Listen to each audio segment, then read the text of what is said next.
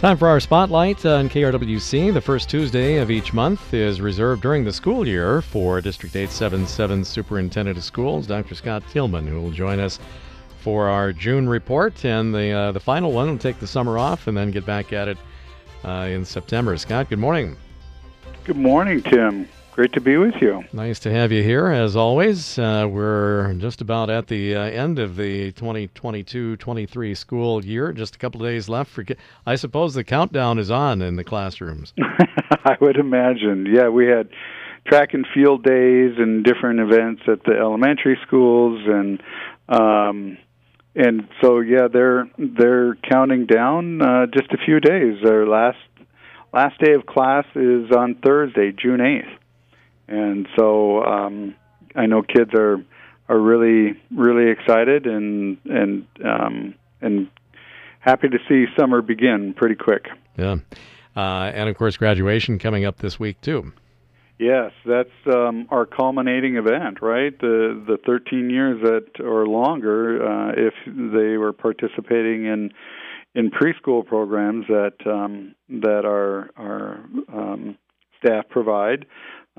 We look at our services. We birth to 22, and we provide many other services for our community and for our parents and students.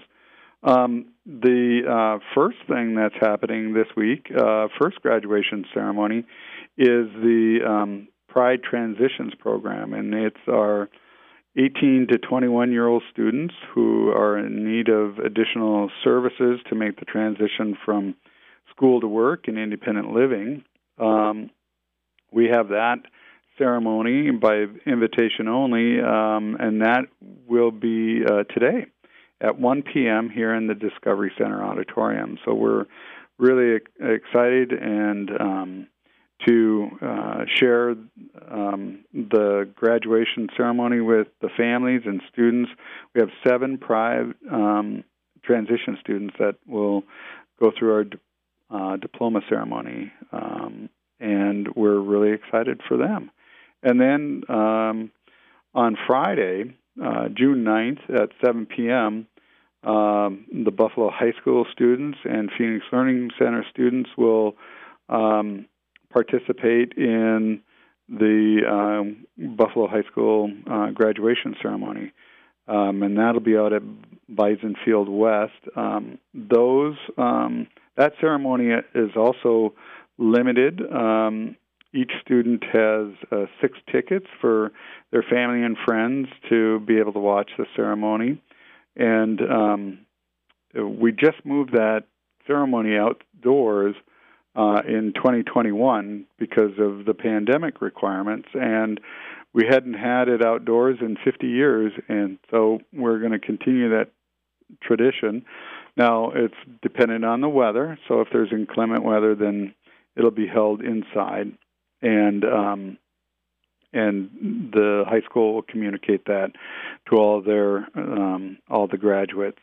We have 470 graduates from Buffalo High School, and then 16 graduates from the Phoenix Learning Center. So we're really excited about that.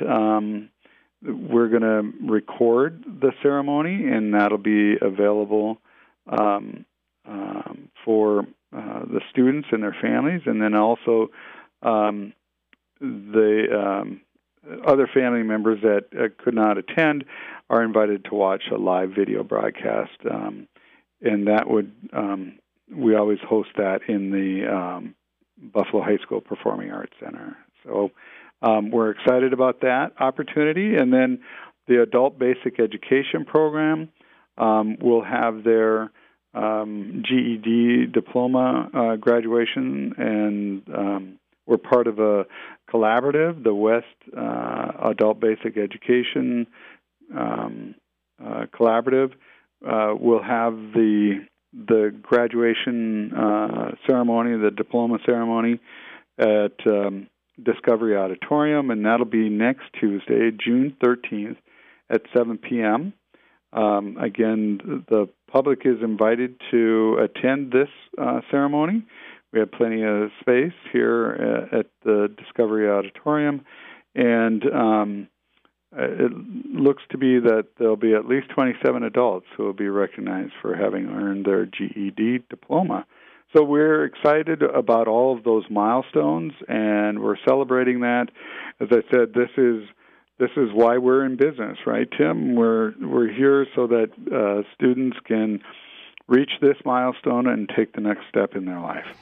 Such a fantastic culmination of everything that has gone on for all of these students, whether they be, just general high school students or all the other different variations of graduations that you mentioned there too. But each and every one of them unique and very rewarding, each in their own way.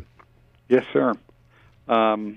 As I said, this milestone, and then if they're going into the world of work, or if they're going to go on to a trade school, or if they're going to go to college, whatever their path may be, we want to make sure that they have that they're best prepared for whatever they choose, and not only just immediately, but into the future too. We want to make sure that they are set up for life as they leave our hallways. District 877 Superintendent Scott Thielman, our guest on today's Spotlight. We've been talking about the legislative session and the lack of knowing what was going to go on as far as school funding for a few months now, but finally we've got a little bit of concrete information there. We do, and we're really excited about the financial commitments that the state has proposed and has passed. Probably the biggest thing out of this session for me is that the bills that were passed, the omnibus education bill that was passed, includes an ongoing increase. Every year when we were going through the legislative process, we were always waiting until May to really understand what exactly the amount of funding we were going to receive. And in my 21 years as a superintendent, there have been years where we got a 0% increase in the general funding formula.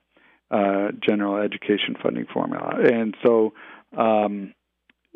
ongoing, moving forward, the legislature has made a commitment of a minimum of 2% on an annual basis and with a maximum of 3% based on the rate of inflation. So just to put that into perspective, in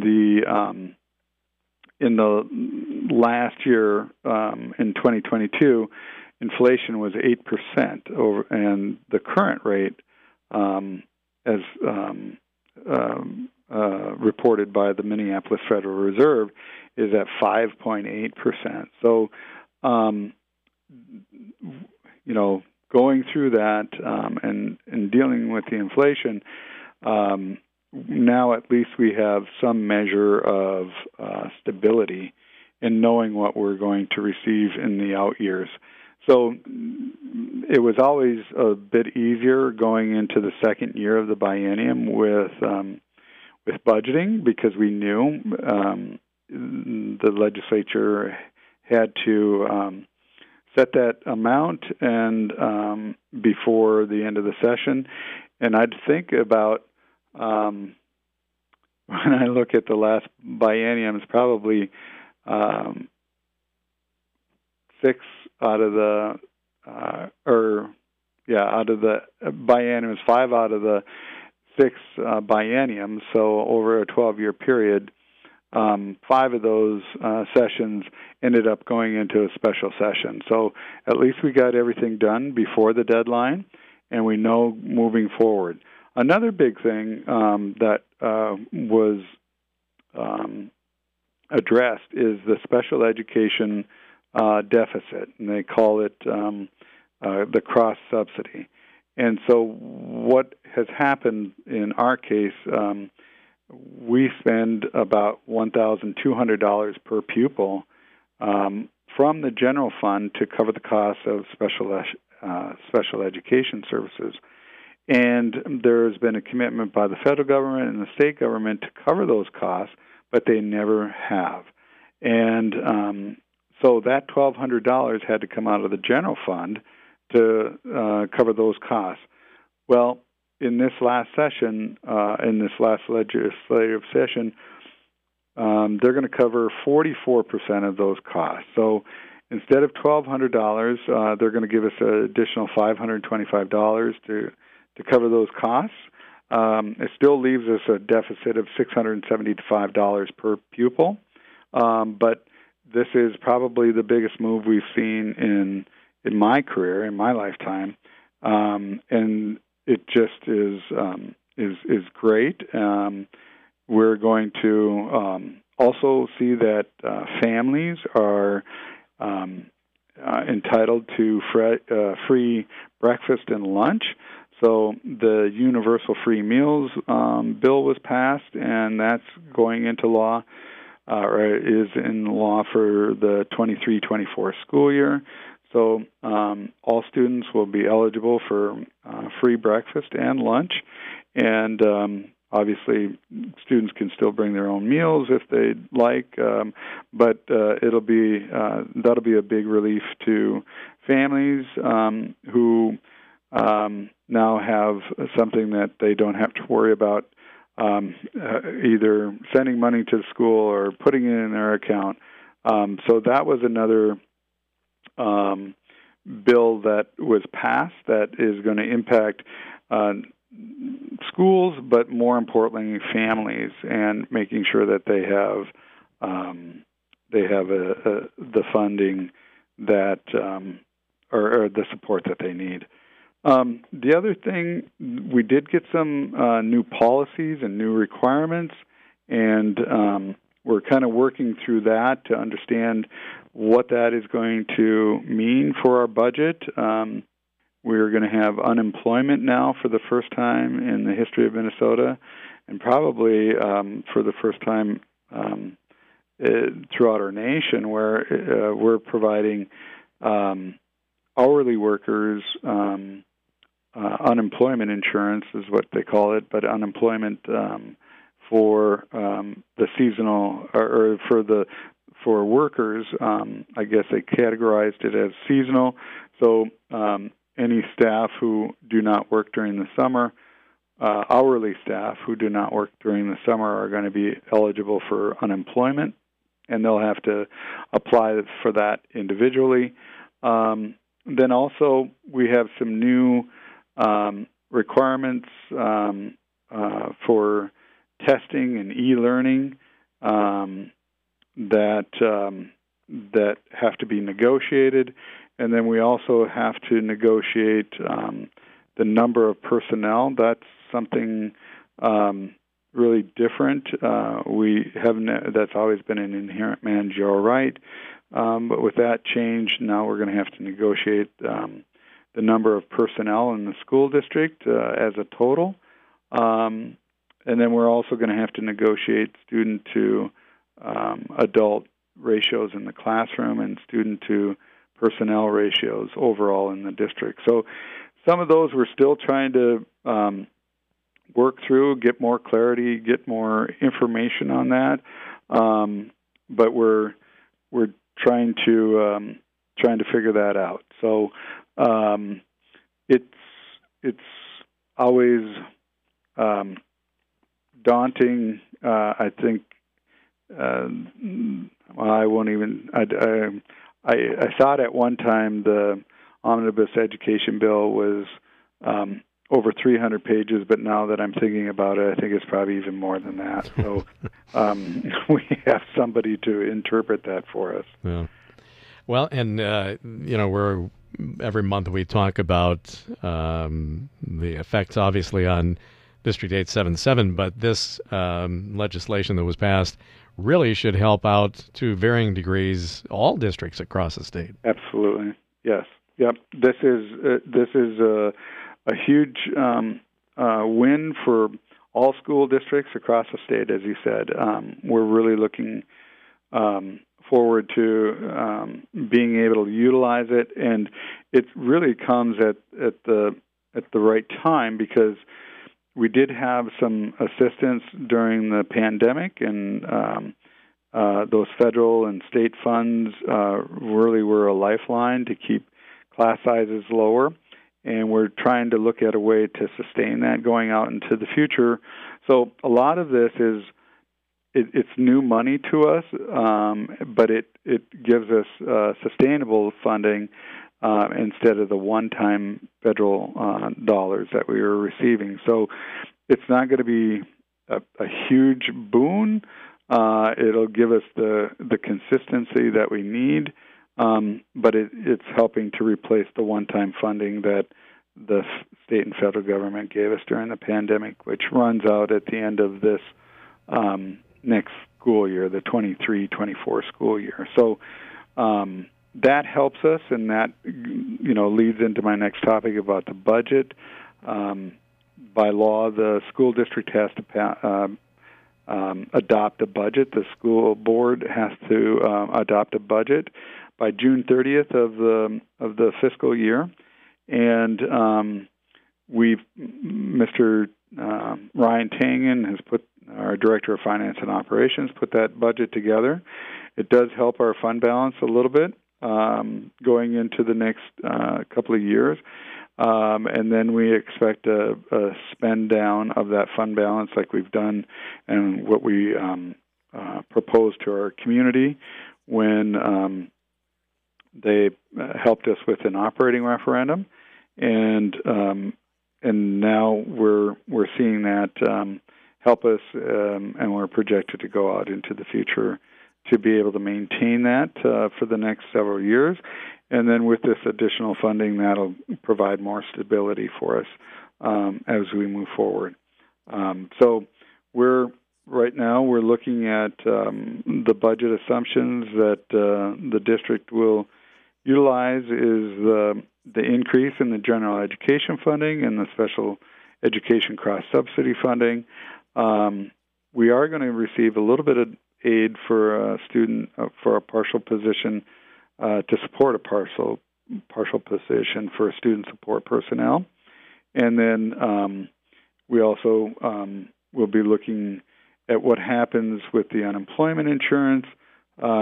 That is covered for the first year, and then we'll have to see where that shakes out with and determine how many individuals across the state, because it's a statewide pool, how much that will impact each school district.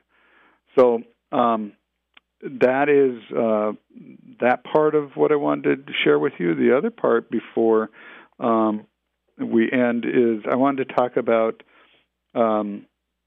our facility maintenance. We're going to have a company that we've worked with in the past conduct a phone survey.